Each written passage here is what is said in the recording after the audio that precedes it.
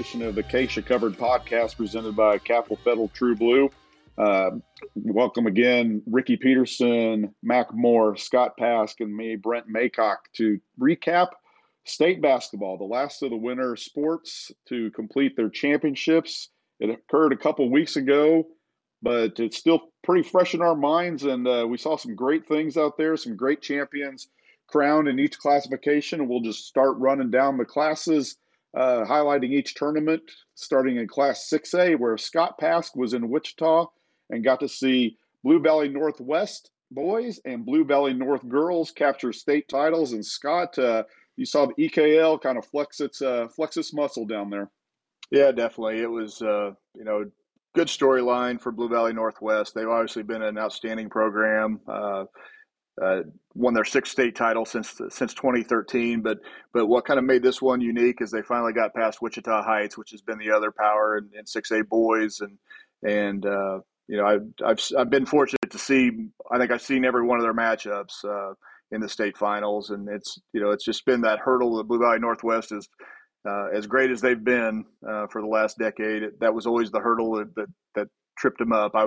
I covered back when Perry Ellis was playing for Wichita Heights, Clayton Custer and Ben Richardson were playing for Blue Valley Northwest. I saw Heights got them 3 times, en route to 4 straight state titles, and Blue Valley Northwest finally flipped the script. Here this season with just outstanding performance, from their senior point guard Grant Stubblefield, who was great last year in a runner-up finish to Wichita Heights, but he was sensational, clear throughout the tournament. Scored 22 points in the championship game. They beat Wichita Heights 55-50, and it's just kind of a fun story with Grant. He's bound for the University of Omaha to play basketball up there, but grew up as a ball boy for Blue Valley Northwest back when Custer and Richardson and those guys were playing for the Huskies, and so he's kind of he's lived and breathed the program as a fan, and then became one of its great all-time great players here, and it came up really big and 22 points in the championship game. But I think really what tilted the scales for Blue Valley Northwest finally against Heights was just their inside play. Their inside guys, Joey Mattione, Landon Brown, and Gavin Hoffman, were sensational. They got a little out physical last year in the championship game. This year they kind of took the fight to Heights, and also with a taller guard like Jake Fritz, who scored 16 points in that championship game. They use that size to their advantage. I mean, Heights is not small, but Heights likes to go to the hole, and really had trouble getting that done against those tall guys from Northwest, and Blue Valley Northwest got the lead up to 18 points, and you were starting to wonder, boy, is this gonna be a rout? But just like Blue Valley Northwest last year when they got way behind in the championship game, Heights showed it's a pretty proud program too, and they made a big run, got it down to 4 before finally ended up losing by 5. But just when those two teams get together, it's a great matchup. It's a great I don't know if you call it a rivalry just because of the only times they're guaranteed to see each other is at state, but it really has become just a very interesting matchup of two programs whenever they get together in 6A, and a nice win for Blue Valley Northwest second-year head coach Aaron Ime, who won a state title at Raytown South in Missouri and gets one with Blue Valley Northwest, and was fortunate to go in the locker room afterward, and the players were really you could just tell that. Ed Fritz has been kind of the legend there at Blue Valley Northwest, and Ime is in his second year replacing him. And there was just a great acceptance of Ime, I think, and a really good celebration with their championship. And it wasn't easy. Blue Valley Northwest had to get past its one of its rivals, Blue Valley North, in the semifinals, and that was a hard-fought 2-point game. And so. Outstanding team for Blue Valley Northwest, which finishes 21-4. All of the losses outside of, to teams outside of Kansas, but they certainly earned it, and I think it's one that'll of their 6 titles, I think this one will be as big as any of them, just for how it was achieved. And then on the girls' side, I think Blue Valley North gives Ann Fritz her 4th state championship, her 4th 6A title, all at Blue Valley North, and This one was the first one since 2005, and it was a hard fought. It was a grinded out game, and they trailed for much of the way. But one of their seniors, Nyla Hale, hits a couple free throws with 17 seconds left, and Blue Valley North knocks off the defending champion, Washburn Rural, 35-34. Very painful loss for Rural, because it was one of those where I think it just comes down to if they make some free throws, they're back-to-back champions, and it was a concern that Coach Kevin Bordewick brought up after their semifinal game. They struggled from the free throw line, and in the championship game they go 8 for 19 from the free throw line and miss a couple late that precedes Hale's trip to the free throw line for the winning points. And so very close battle. North was actually down by 10 midway through the third quarter, but started chipping away, and they've got more class with Jalea Davis and Aubrey Shaw and Logan Parks, and they all bring length, and they just make things difficult for opposing teams, especially on the offensive end. I think they showed it in the semifinals against Derby. They really made it tough, on Addie Brown and the Panthers, just to get what any good looks on the offensive end, and they kind of flexed that muscle when they needed to against Washburn Rural as well. And Rural was in really good position. And kind of a key moment in the final is, Brooklyn DeLay, Rural's outstanding senior. She got her second and third fouls late in the first half. And that was really something Rural had to navigate. Kevin Bordewick was pulling Brooklyn in and out, trying to get her on the bench for a couple minutes at a time, get her back in.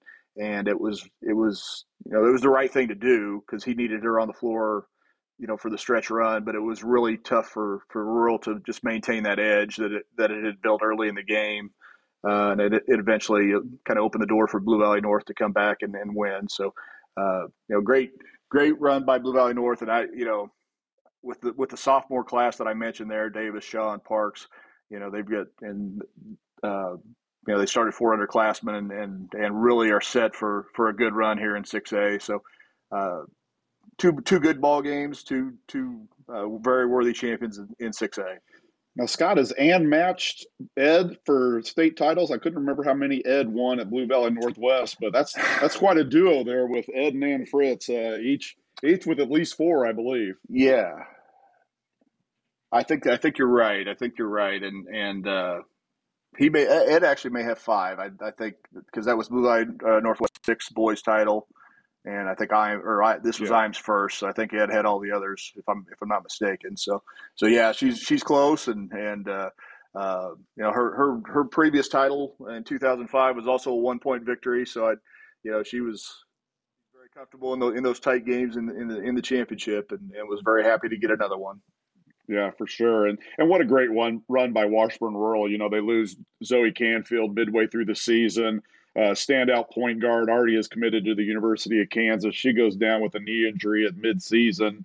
And for them to really bond together, have a lot of role players really step up and take on bigger roles. I know Mariah Lutz, the senior guard, really stepped up and had a really good state tournament in the first couple rounds. Some younger players, Kate Hink and Tinley Bunk, really stepped up. And what an amazing job by Rural and Coach Bordewick to even get in that position after losing such a key player. So great season by Washburn Rural just to get into a position to defend their state title.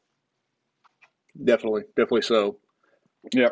So Class 6A, your boys champion, Blue Valley Northwest, girls champion, Blue Valley North.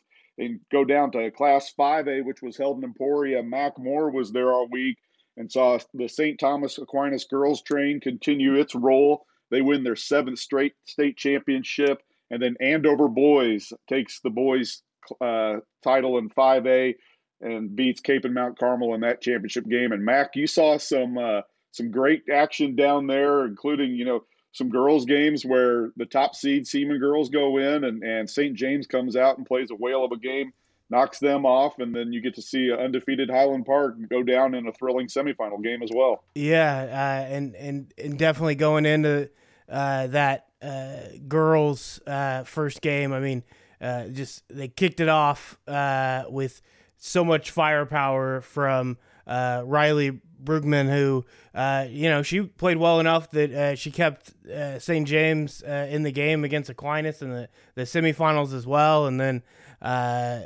even when they lost there in the third place game, she probably had her best performance going up against Andover in that game. And it was just a back and forth between her and Brooke Walker. But a lot of great performances, and I think looking at it as kind of Aquinas getting their 7th, you can kind of look at it as nothing surprising happened. But I mean, the really tough matchups for Aquinas after they get a really big victory over Highland Park in the quarterfinals. But after that, that was a fight. I mean, it came down to the wire against St. James. I thought there was a good chance St. James, just one of the threes they shoot late, if one more shot goes down for them, they could have been knocking off Aquinas. Then you get into the finals, and Bishop Carroll stuck with them for most of the game. Senior Landon Forbes, she had a tough semifinal matchup. I think Bishop Carroll and Andover kind of had the same strategies of let's stop the best player. So Andover took Forbes out of the game as much as they could. Bishop Carroll, particularly in the second half, shut down Brooke Walker and just threw everything at her. And the difference in the game just ended up being that Bishop Carroll had Leah Hinkey able to come through for them. In the finals, though, maybe the best performance was from Landon Forbes. She just went off in that game. Of course, Aquinas has so much firepower that, the McPherson came through 15-point games in the semifinals and the finals. Goodwin, I think she had 8 assists, so she was getting everybody in position. You have Alexander Krause as a freshman, and she might be the most talented player on the team, that in a couple years she's going to be pretty dang good. You just keep going down the list. They had, a couple juniors and Sydney Watts and Kelsey Schink that without them, it would have been interesting to see how Aquinas was able to win 7 following the graduation of their 2 6'3" players from last year. They basically had some perimeter-oriented players that had to step up and be the forces inside, and that's what they were able to do, and they end up getting that 62 to 56 victory over Bishop Carroll in the finals. On the other side, it was just utter mayhem to watch Andover find their way to the finals and get it done because, as you mentioned, Highland Park being undefeated, they go up against Andover in the semifinals. And, I mean, honestly, Andover, to get there, had to hold off crazy comeback effort by Mays South, and Atwater was on a roll. So it kind of looked like they might not make it out of that first round. And then when they're going up against Highland Park had the lead late, looked like they would be able to get the victory, but end up missing free throws. And then it was senior BJ Reddick for Andover who just took over the game, just had multiple steals in the final minutes, turned those into points, a big dunk, and then finally the last steal that Andover gets, they get it up to Reddick. He gets in for one last shot, looked like it could be at the buzzer, but ends up getting fouled with less than a second left, and he goes to the line, hits one, and then Highland Park thinks maybe they can get a shot off, but Chris Harris ends up deflecting it, and they go crazy. They knock off Highland Park, and their first strong win ends up being against Capon. It was a dogfight throughout until the last few minutes, and once again, BJ Reddick kind of goes into beast mode, maybe a little too much because he ends up getting himself fouled out he gets a charge, and then one he's just kind of gets in the paint, just pushes the kid in the back, and picks up two cheap ones that he knew better, but otherwise an amazing performance for him. And then luckily they had enough pieces Rucker coming off the bench, scoring double digits in each state game was pretty impressive.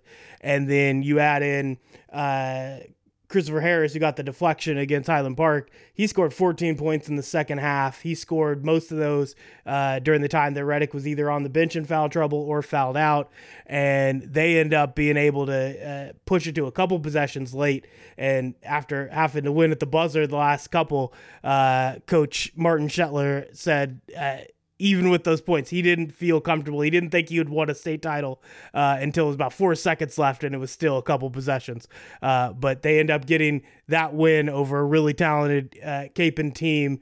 And, just watching, that you have so many stories you could go with because, as I mentioned, Reddick just playing lights out late. You get a leading scorer for the team is a 6-man off the bench who had to accept that bench role because he was a starter early, and they just made a switch with one of the Harris brothers coming in, and they felt better with it, and Rucker took it in stride and kept being a scorer for him, just this spark plug off the bench, and all of it fit together for them to make this run as the 4 seed and be able to get that victory. And, they were so good that I didn't even mention their star player, the coach's son, Eli. He was amazing in the first couple games, and Capon had a really great plan for slowing him down. He goes 0 of 8. Only scores 4 points off of free throws. But those other guys knew that was what was going to happen. And Eli knew, and he tried to play as smart as he could. He still took shots because you couldn't just avoid it. But the other guys knew they could step up and be able to get that win over Capon, even if their star player got just kind of taken out of his game there. So really impressive victory from Andover with their 6 seniors. And that probably the big story that the takeaway was both of these teams, Andover and Capon, were part of that Forever 4 group in 2020. So they would have got to face each other in that semifinals, and they finally get to go at it a couple years later with a few of those, upperclassmen still left to be able to get that victory that they felt like they could get a few years ago. So really great bringing home Andover's first state title. Yeah, Andover was undefeated a couple years ago when that tournament was canceled. So it was kind of a little bit of a unfinished business left hanging out there for a couple years, and they finally were able to take care of business. And they were a team going in that we had talked about, we thought had the potential of knocking off a Highland Park team. And I mean, it was a crazy finish to that game. Highland Park kind of had that game in control and maybe got out of their own character a little bit in that game, and Andover was able to take advantage and get back and get the win. So Andover finishes the season 23-2 with their first state championship. St. Thomas Aquinas finishes the season 22-3, 7th in a row. And yeah, the scary thing, like Mac mentioned, is all those girls are underclassmen, and just so much balance is the impressive thing for Aquinas. You look at that championship game, and 4 of the girls in double figures, 15, 14, 11. And on the season, they were kind of that way. I think all 5 of their starters averaged between 10 and 12 points. And that's a pretty nice luxury to have when you go into any game or any season where you have that much balance to where, hey, if one player doesn't have it on the offensive end that night, you've got 3 or 4 other girls that are capable of picking them up and carrying the banner on. So great championships in 5A. We moved down now to Class 4A, where we had the Bishop Miege girls win yet another state championship, and they beat in the championship game. They beat a McPherson team that Scott talked about rivalries on a state level where maybe they don't see each other unless it's at the state tournament, and Miege McPherson fits that bill. They've met in the championship game numerous times throughout the years, and this year Bishop Miege takes a 67-53 win over McPherson to cap another dominating run through Class 4A. It started in sub-state play where Miege knocked off Wamego, which was the top seed in the East, a one-loss team in the sub-state finals, which ended up being their closest postseason game, 56-48 in that one. Then they get to state and take out number 1 seed Wellington for the second straight year, 71-40 in the first round. In the second round, beat a Hugoton team that was just loaded, moved up after taking second in Class 3A last year. They move up to 4A this year with three standouts in Samaya Adigan, Gianna Bose, and then Mike and Hamlin, the Division I signee. They beat them 59-38, and then in the finals beat McPherson and a really good player, Jordan Sears, in her first year at McPherson. They beat them 67-53 for Miege. Finishes the season 16-9, but all 9 of those losses coming to just great programs. You know, you play in that Eastern Kansas League, and night in, night out, you're just not going to find any better competition. And really, that's on both sides, boys and girls. It's just a loaded league in basketball. Girls, I mean, you got 6A champion, Eastern Kansas League, 5A champion, Eastern Kansas League, 4A champion, Eastern Kansas League. I mean, that tells you the strength of that league. And so you come out of that league with some losses, you're still going to be a pretty powerful team. And Miege also very heavily underclassmen with Kirsten Volhust, Mary Grant, the McCallop girls, Grace and Faith. I mean, you look at them. Grace and Volhust are sophomores, Mary Grant a freshman, Faith McCallop a freshman. So this Miege team isn't going anywhere, much to the chagrin of the rest of 4A. This team's got some staying power, and a nice tribute to the late Terry English. Longtime assistant coach Kevin Mulvaney steps in to take over, and he said it. You know, he and Terry were best of friends for 40 years, and they coached together for a long time. Just like that, and he's wearing a T-shirt that has Terry English tribute on it, and so a nice moment for Coach Mulvaney to honor his longtime buddy and partner Terry English with another state title, 24 overall for Bishop Miege, far and away the most by any program in state history, but. A great season too by those teams that Miege beat along the way. McPherson, a great team, a great program. Chris Strothman does just an amazing job down there with that program, keeping them year in, year out as one of the teams that you know is going to be there at the end. Hugoton, Ricky, you've seen Hugoton with their run of athletes. I mean, was a special group of girls over there at Hugoton as well. Yeah, for sure, and the fact that they really had to fight through some struggles there early. Mike and Hamlin tore ACL last summer, and it didn't get back till after Christmas break. But once she did, the other girls that had been kind of carrying the load till she got there, once Mike got back, they were really firing on all cylinders. They've had a really good run over these last 4 years, and another tremendous season for them this year. Speaking of Hugoton, their boys come away as the Class 4A state champions. Hugoton boys finished the season 23-2 and beat McPherson in the championship game 67-58. And as good as the Hugoton girls were this year, man, the Hugoton boys were just a special team. They were state qualifiers in 3A last year, lost in the first round, move up to 4A this year. And under Coach Trey O'Neill in just a second year there, they get the job done. And Ricky, tell us a little bit about that Hugoton team and the run that they were on this year. Yeah, what an amazing run to finish the season. They had anticipated moving up to 4A this year. So, Coach Trey O'Neill over the summer, he tried to go out and find the best competition they could at some of these summer tournaments. They were always playing up. He said, they took some lumps, but he felt like it helped them, prepare for the tournament for when they got in the state tournament. Obviously they played really, really well in their first 2 rounds over Clay Center and Eudora, and then just got, against a perennial powerhouse in McPherson, just got off to a tremendous start. I think they had 9 of their first 12 shots, built an early 13-point lead in the second quarter, and it just really, stayed in control from there. Thing about Hugoton is they just got a really good duo there, and Ryle Riddlesberger and Carson Bennett. Those two kind of led the way the whole year for them, and they've got a nice complementary mix to go with it. But how about the job Trey O'Neill did? what an amazing start to his coaching career. He's only his second year as a head coach. He's only 26 years old, and he's already a state champion.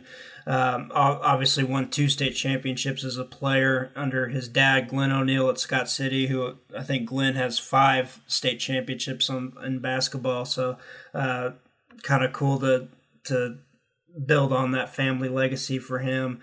But it was just kind of fun to really see Hugoton, a team from Western Kansas, kind of make themselves known. That was their first state title in program history, and coach said they were, it was good to kind of put them on the state map a little bit. Obviously, the 4A has been dominated by McPherson and then Miege, but to kind of make Hugoton known and show what the Eagles are all about was really cool for that program.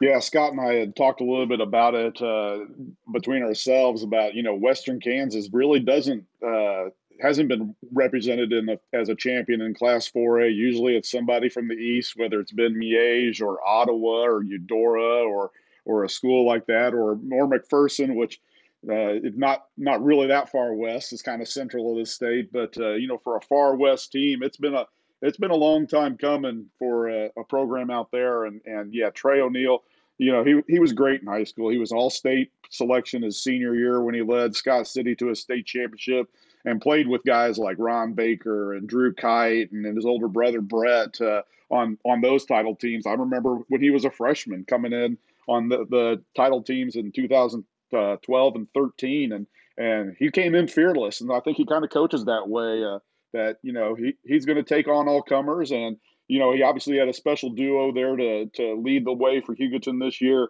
and they cap it off with just a tremendous season. They start the season 1-2, losing 2 games at the Hayes Shootout to a 5A Hayes team and a 6A Olathe West team that were both pretty good teams, and then finish the season winning 22 straight games. So Hugoton, your Class 4A boys state champion, McPherson runner-up.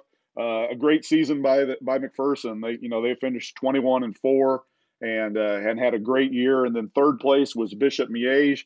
They beat Eudora in the third place game, 65-55, and that's significant. It was Coach Rick Zeke's last game as Bishop Miege coach. He's been kind of the architect of their powerhouse program all these years, and has led them to numerous state titles and state appearances, and he goes out with a win in his last game. I'm sure he was disappointed not to get back to the title game.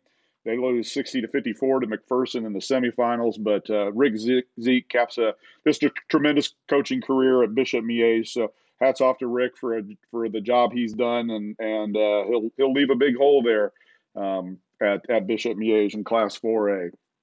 And turning our attention now to Class 3A, which was held in Hutchinson, and going into the state tournament, we thought this one might be the most competitive, fun tournament to watch, and I think it played out that way. I think when you look at who won the state title, I don't know that we're really shocked by that. It's the 2 teams that won the 3A state titles a year ago, and Heston boys win their 3rd straight championship, and Goodland girls take their 2nd straight.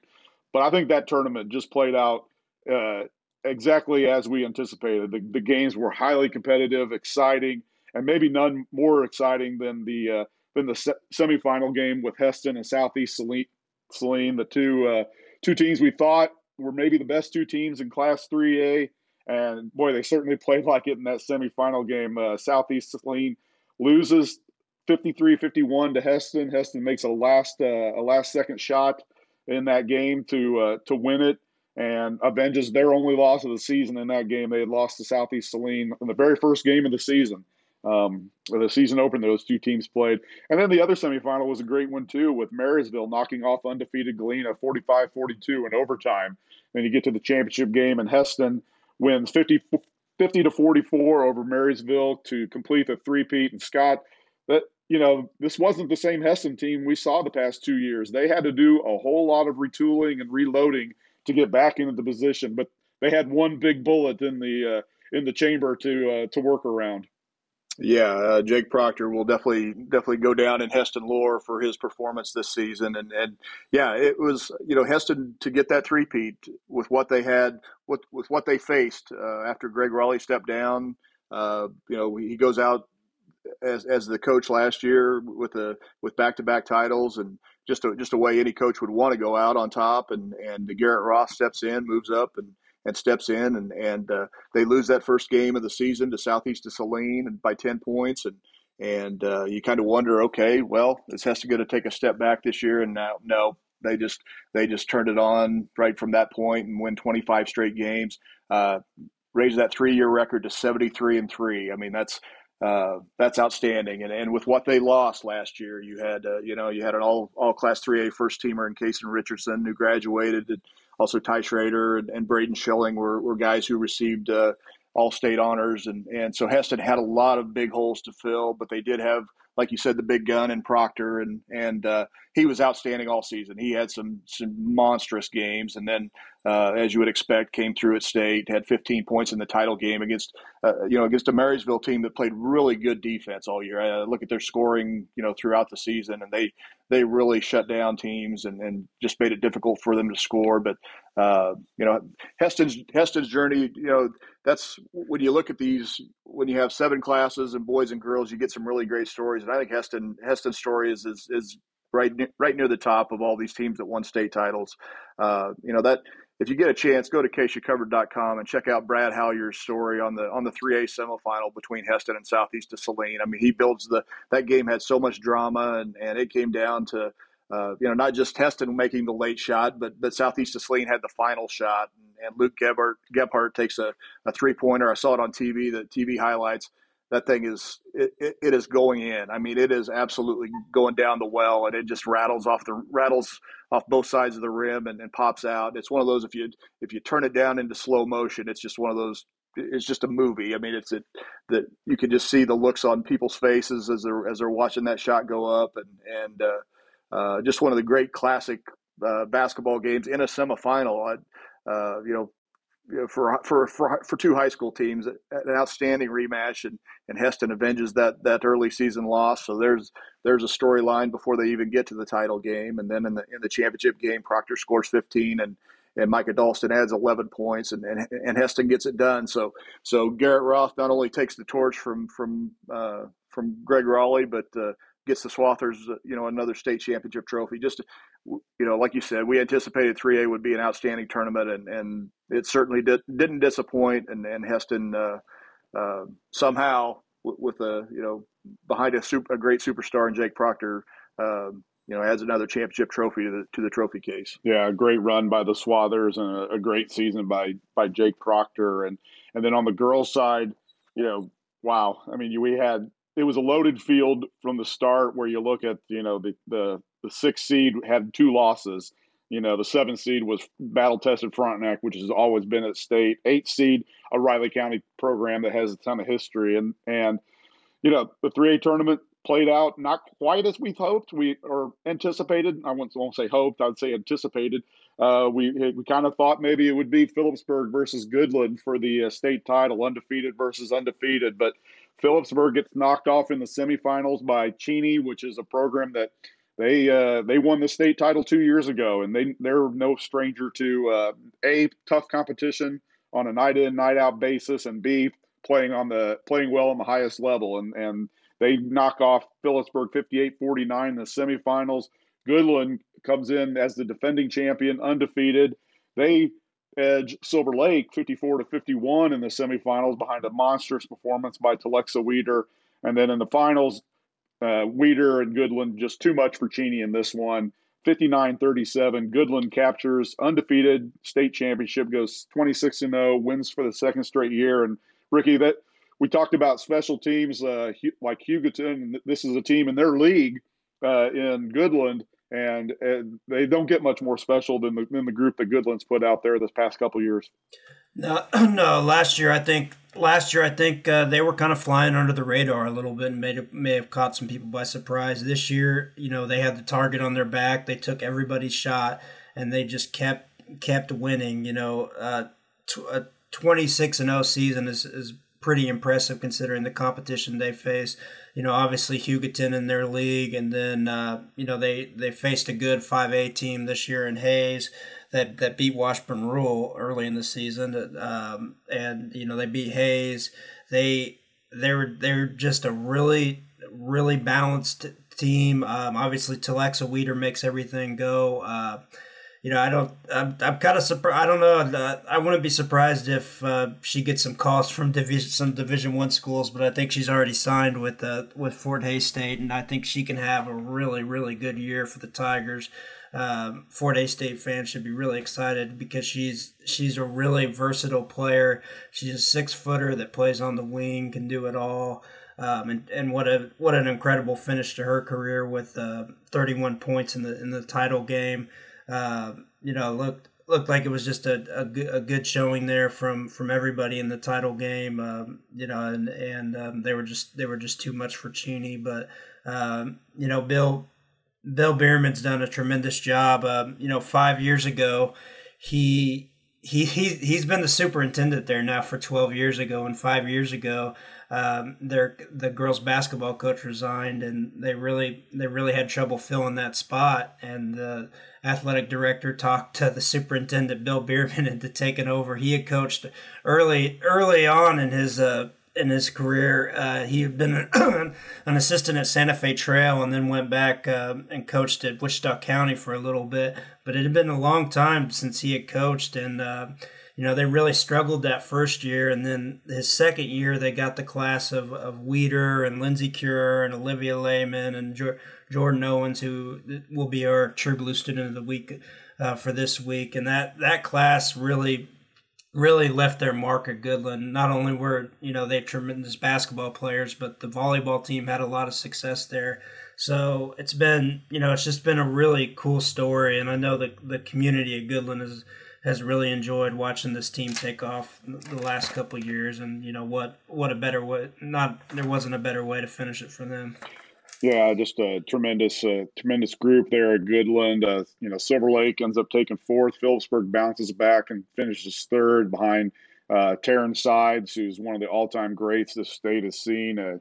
She ends her career, I believe, ranked top 15 all-time in state scoring with well over 2,000 points, and comes up just one win shy of adding a state title to that resume, but. Nothing you can take away from the career she's put together. She's headed to Kansas State next year, and I'm sure is going to make a tremendous impact for Kansas State. So Phillipsburg takes third. Cheney, great year under Sarah McCormick, takes second, and then Goodland obviously takes the championship, winning its second straight state title in Class 3A. Moving now to Class 2A. Where I was in Manhattan, and saw some good stuff, and we talk about good stories, and it probably doesn't get much better than the story from the boys championship with Vance Unruh, the legendary coach at Moundridge. He announces during the season that this is going to be his last year after 36 years of coaching, and when I talked to him, he said he was torn about whether he should tell his team or not, but the school needed to post the job, and he figured that he might as well tell them. And, he didn't want to be any extra pressure or extra burden, but those kids really embraced it. And Moundridge just comes out and gets it done for him. They beat Wichita Independent 66-46 in the state championship game. They were down early in that game, but with Independent coming out pretty hot, but Moundridge steadily and slowly behind Landon Kaufman and Logan Churchill and Barrett Modelmog and Henry Hecox, they come back and really run away with it to finish the season 23-3. But the game of the tournament was the semifinal game where TMP Marion and Moundridge, just two prize fighters slugging it back and forth. And TMP, they have Luke Rome just has a monstrous second half in that game, hits a shot in the lane with about 15 seconds to go, puts TMP up by one. Looks like he might be the hero. They come down. Moundridge takes a shot in the lane, and Dylan Worth blocks it. I mean, just basically swallows it up. But as he's still kind of catching and blocking and holding on the ball, he steps backwards, goes out of bounds, gives Moundridge one last shot with a couple seconds left in the game. They get it into Churchill. TMP swarms him. He finds Henry Hecox splashing down the lane. Hecox puts it up. Swish. Moundridge wins, and just set off a mad scene. So Moundridge gets the exciting victory there in the in the semifinals, and then rolls to the championship, giving Vance Unruh his fifth state championship. I can't remember right off the top of my head. Let me look here. Six. Be six, yeah. Yeah, they won 4 straight. State championship. Won 4 straight back in the days of J.C. Holloway. And the cool thing on this, too, was just the family connections. When you talk, Landon Kaufman's dad was Steve, was a point guard for Vance Unruh in one of his early state championships. Churchill, his mom, Tara Holloway, Churchill was a state champion when she played. Her uncle was J.C. Holloway and Brian Holloway, who were on state championship teams, and Model Mog's dad was on one of the state championship teams. And you just kind of go down the list, and there were so many connections throughout Unruh's history that just you could tell how much it really meant to him and to the kids and to that whole community, just to kind of see it all maybe kind of come full circle a little bit. Replacing Vance is going to be tough for whoever steps in there next year, but Moundridge is a school that basketball tradition is kind of on their side. That's what they do.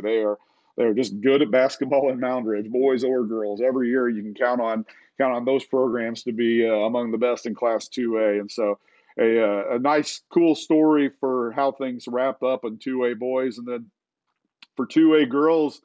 You stay in the Heart of America League, and it's Berean Academy girls getting their first state championship since 2008. Berean Academy beats Riverside in the state championship game, a game that they kind of controlled, and they win 48-31 in the title game to finish the season 25-1 and give Kristen Wiebe her second state title.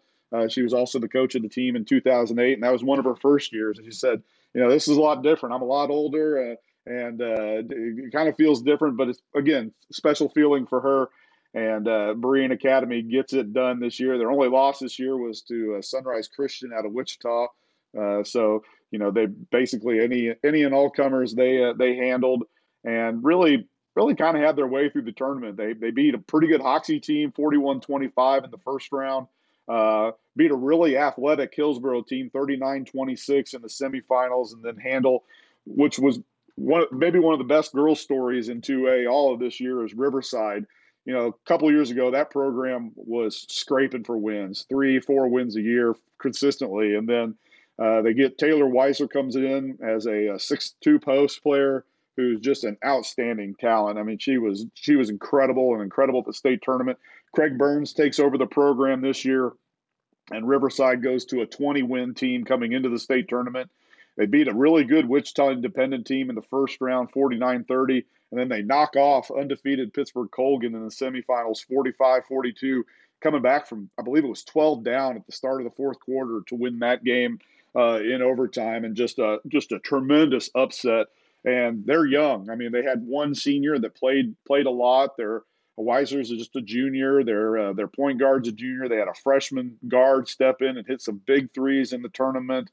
In the Duncan girl, and Riverside will be a team that will be one to watch next year in Class 2A. I think they'll be one of the favorites, maybe along with Hillsboro and Colgan, to be right there at the end next year. And it'll be interesting to see how they respond. Next year there's going to be expectations on that program, returning basically everybody from the team that made the great run they did this year. So what a season for Craig Burns and the Riverside Cyclones. The program had never been since the combination of Wathena and Elwood. Wathena had gone back in the day. Elwood never had gone. So, starting a new tradition up there at Riverside, and their fans were loving it. I mean, it was just like some new Kool-Aid for them to be just drinking up as much as they could. So I know they're going to be anxious to and eager to get back to the state tournament next year and see if maybe they can take the next step. But, it won't be easy. St. Mary's girls were there. They lost in the first round of Colgan. They've got a great sophomore in Hayden Heim.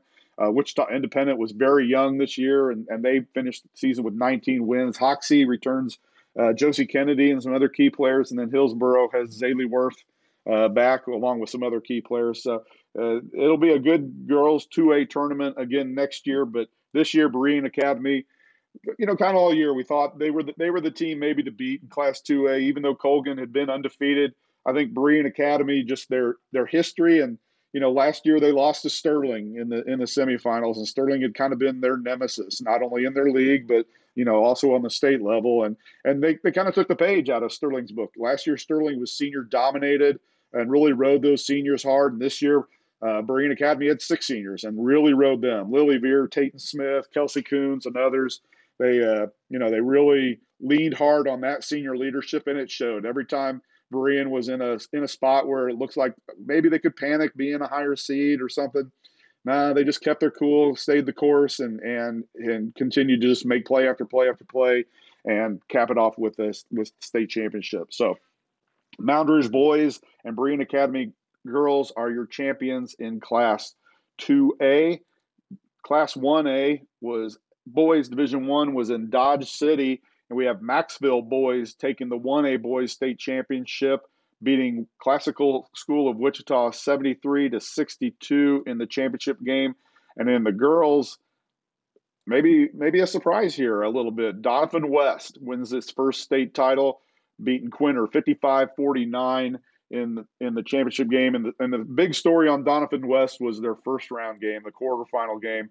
They got paired up with Central Plains, and I think across the board, I'll admit it, I know I picked them. I picked Central Plains to win it. I think everybody else on this panel picked Central Plains to win it. And why wouldn't you? They'd won 8 straight state titles, and that's all they did. All they've done in the last decade is win state titles. And I think we thought after surviving the sub-state they did that had number 1 Little River in it, St. John, defending champion Pretty Prairie, we thought after they got out of that sub-state that, okay, maybe they'd seen the best that they were going to see. And Donovan West says, not so fast, and not only beats Central Plains, beats them by 20 in the quarterfinals. So an impressive eye opener. And as soon as they win that game, I said, this tournament's Donovan West's to win, guys. And it sure was. They knock off top seeded Norwich 52-38 in the semifinals, and then beat Quinter 55-49 in the championship game. And a great run for Quinter. They beat Olpe, another perennial power, in the quarterfinals 57-47, and they beat Frankfurt, which is a rival of Donovan West in the Twin Valley League, 42-38 in the semifinals. And Quinter, Anna Briggs, a great career, a great season up there, and really a nice story, Ricky, for Quinter to come out and make it all the way to the state championship game. Yeah. You mentioned Anna Briggs, just an incredible career. I think she averaged about 17 this year. Bryn Gillespie's a good player. Kashlyn Kasvnicka, I believe that's how you pronounce her name. They just had a lot of girls, really buy in. And this year it's been an incredible ride for them. I believe they only won 8 games last year, so that just shows you how improved they were. And to come within 1 win of a state championship, I mean that's a pretty incredible ride for Quinter. Yeah, that's it. So Quinter and Donovan West play for the title. Donovan West takes it, wins the first state championship in their program's history. On the boys' side, we had a couple newcomers in terms of playing for a state title. Again, we went in, we fought Olpe, 2-time reigning champion. That's a team that we thought would make it to the title game and win it again. And we figured South Gray, who's taken second to Olpe the last 2 seasons, might be the team they would face in the finals. And they met in the third place game. Olpe gets knocked off 45-44 by Classical in the semifinals. South Gray loses 78-65 to Maxville in the semifinals. And so South Gray and Olpe, instead of playing for the title, they play for third place this year. South Gray wins that one 87-7 and double overtime to take third. In the championship game, you got Maxville beats Wichita Classical 73-62. And Maxville, they're one of those teams that kind of like St. Thomas Aquinas. They're just really balanced. They have 4 or 5 guys that just are capable of getting it done. Ryan Kuckelman, the coach's son, is they're probably their leader, but he's not really the scoring leader on that team. You got Rogelio Ibarra, you got Lance Lickus, you got just good players across the board for Maxville. And in that title game, Lickus goes 20-12 and was one of 4 players in double figures for Maxville. And so Maxville gets its first state championship since 2006. Classical, that was their first time ever playing in a state championship game. Had a great season. Jordy Dolloff is their star player. Their head coach is Tim Dolloff, his dad. They finished the season 23-3.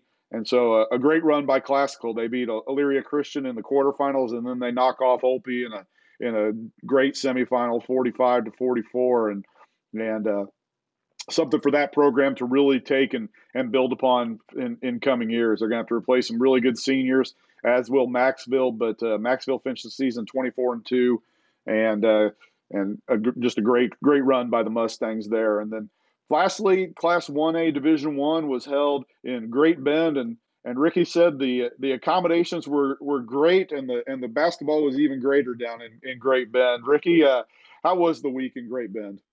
It was a great week. On the boys' side, Greeley County really got tested there by a Lebo team that had just a tremendous run. Obviously, the girls made it to the final two before losing to Hanover, and the boys, just a heck of a, maybe kind of a Cinderella run. I don't know if you can call that, because they obviously played really good competition throughout the season, but they obviously caught fire at the right time. A tremendous duo there between Landon Grimmett and Grayson Shoemaker. Shoemaker went off for 31, I think, or 30 in the quarterfinal, and then Grimmett had like a 32-point game, I think, in the semifinal. So keeping those two to a manageable number was going to be key in the finals. And Greeley County, the defending champs, they were able to do it. But Lebo had an 8-point lead early third quarter, and just kind of hit a little bit of a lull in the fourth quarter. And Greeley County, behind All-Stater Jackson Brandel, made a comeback there late. The key point in that game was it was a 41-41 tie with it might have been 41-41. It was definitely a tie game late in the game with 2:41 left, and Greeley County took a charge, and unfortunately Lebo got hit with the technical, so Greeley County hit the 2 free throws, and then Titus Shear just hit a monster 3-pointer to put them up 5, and after that they kind of stayed in control. But what a great run it's been for Tribune Greeley County, second straight championship this year. Like they weren't going to catch anybody by surprise. They had the target on their back as well. They really played some good competition. The only loss was to Northern Valley, and they brought a huge crowd there for that game, and you could tell it was a really, really big moment for the community. Jackson Brandel, 21 points, 6 steals in the title game. He's been lightly recruited up to this point, and I really hope that showing in the state tournament kind of warms up his recruiting a little bit, because the kid has tremendous basketball instincts. Just knows, really, I'm impressed with him as much on the defensive end as I am on the offensive end. On the offensive end, he's tremendous, but on the defensive end, he just has a knack for always getting in those passing lanes. And he came up with some huge steals in the title game to kind of help Greeley County get past Lebo.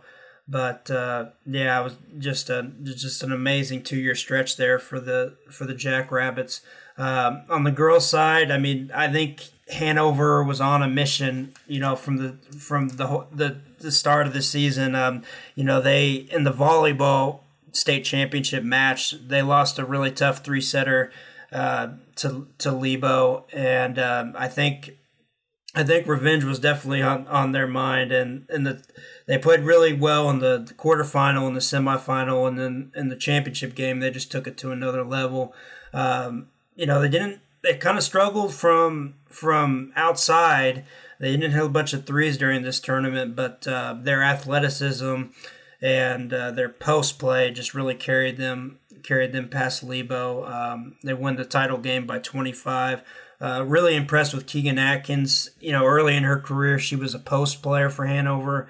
This year, she was moved to a guard spot, and she really made that transition well. And when you have such such a big team, and then you have a guard that can come and grab the board and lead the transition the way she does, with her size and her athleticism. They just make for a tough out. And then sophomore Anna Juneman had a tremendous tournament the whole way through.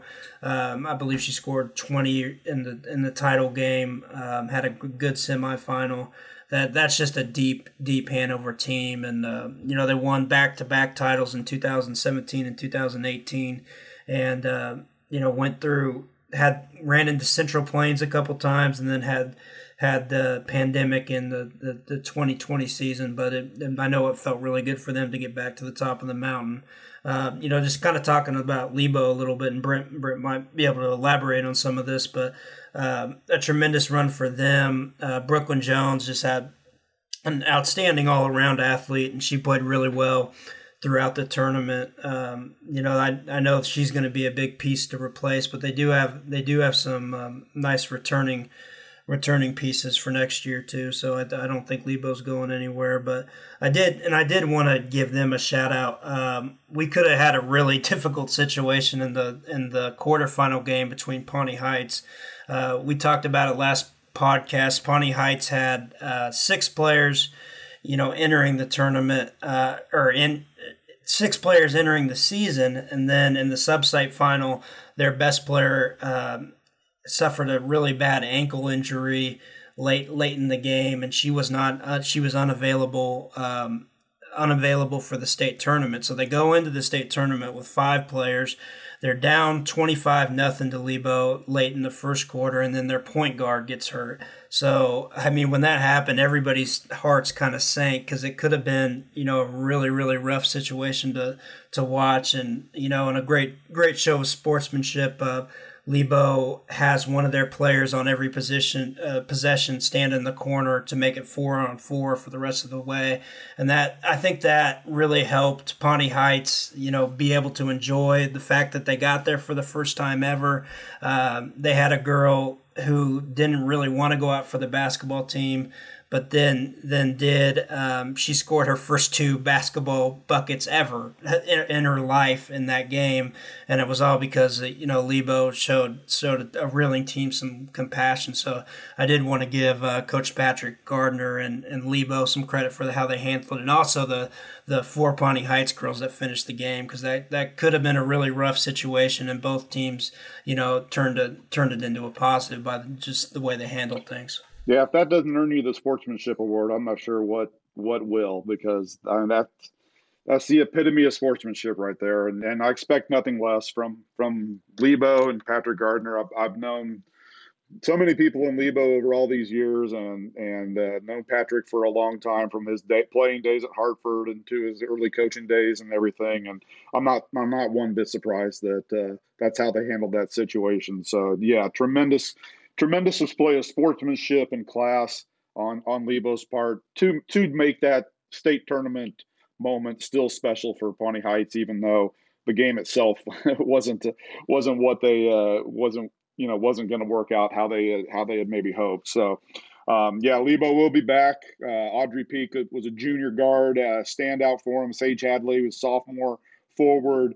Brooklyn Jones will be a big hole to replace. Like you said, just a tremendous athlete, all-state volleyball. She's going to Kansas State to compete in track. She was a state track champion in the javelin last spring.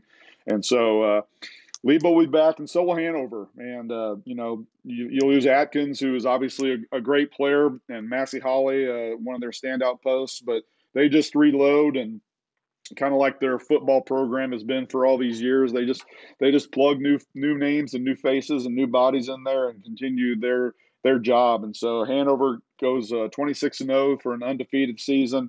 Lebo goes 25-1, giving us it was an undefeated state championship game, which you just don't get very often in the state. So that's a kind of a cool thing to see. And so your state champions on the boys' side this year: 6A Blue Valley Northwest, 5A Andover, 4A Hugoton, 3A Heston, 2A Moundridge, 1A Division I Maxville, 1A Division II Tribune Greeley County. Girls' side: Blue Valley North in 6A, St. Thomas Aquinas in 5A, Bishop Miege in 4A, Goodland in 3A, Berean Academy in 2A.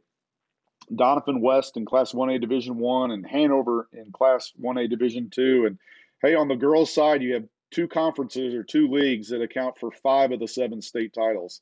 That's pretty impressive right there. When you talk about the Eastern Kansas League getting 3 in Class 6A, 5A, 4A, and then the Twin Valley League, which I've long said that I'll stand on that hill and die there as the best small school league in the state in terms of like a 1A, 2A type league. You give me the Twin Valley League, I'll go to war with you. And Donovan West and Hanover, they get it done for the Twin Valley League to continue that leagues and just tremendous tradition of producing state champions. So that recaps our basketball season. Coming out later this week, we will have the KSHSAA Covered all-state and all-class basketball teams, boys and girls. We will release our all-state top 5 and top 15 selections with bios on the top 5 players and our coaches of the year. Those will come out Friday on KSHSAAcovered.com. And then on Saturday, our all-class teams, every single class, 6A through 1A Division II, first, second, and third teams, plus honorable mention picks, boys and girls. Those will be released on Saturday. So tune in to KSHSAA Covered's website to check out all the basketball postseason honors. Thank you to all the coaches across the state who took the time to submit your all-state ballot nominations of not only your players, but players you saw this year. I'll go ahead and put a plug in. I'd love to see more of them. There's nothing I like more than getting ballots back from coaches, taking the time to promote their kids, their program, and players that they saw. And sometimes, I'll get ballots back from a coach that said, hey, I didn't have a player this year, but here's some players that I saw. I think I like those ballots even more because that's a coach that just understands the process and knows that, hey, when I do have a player, I'm hoping these other coaches do the same for me. So, again, thank you to all the coaches that have submitted your ballots for that this year. Again, I wish more of you would do it. We're probably running about a little over half the coaches in the state sent them back this year, and I'd like to see that number well up into the 70 percentile range going forward. So something to keep in mind for future. But again, those announcements will come out Friday for all class, top 5, top 15 bios and stories to go along with our all class selection, all state selections. And then on Saturday, our all class teams will come out, boys and girls. For Ricky Peterson, Mac Moore, and Scott Pask, thanks to CapFed, our sponsor. And this has been Brent Maycock and KSHSAAcovered.com podcast.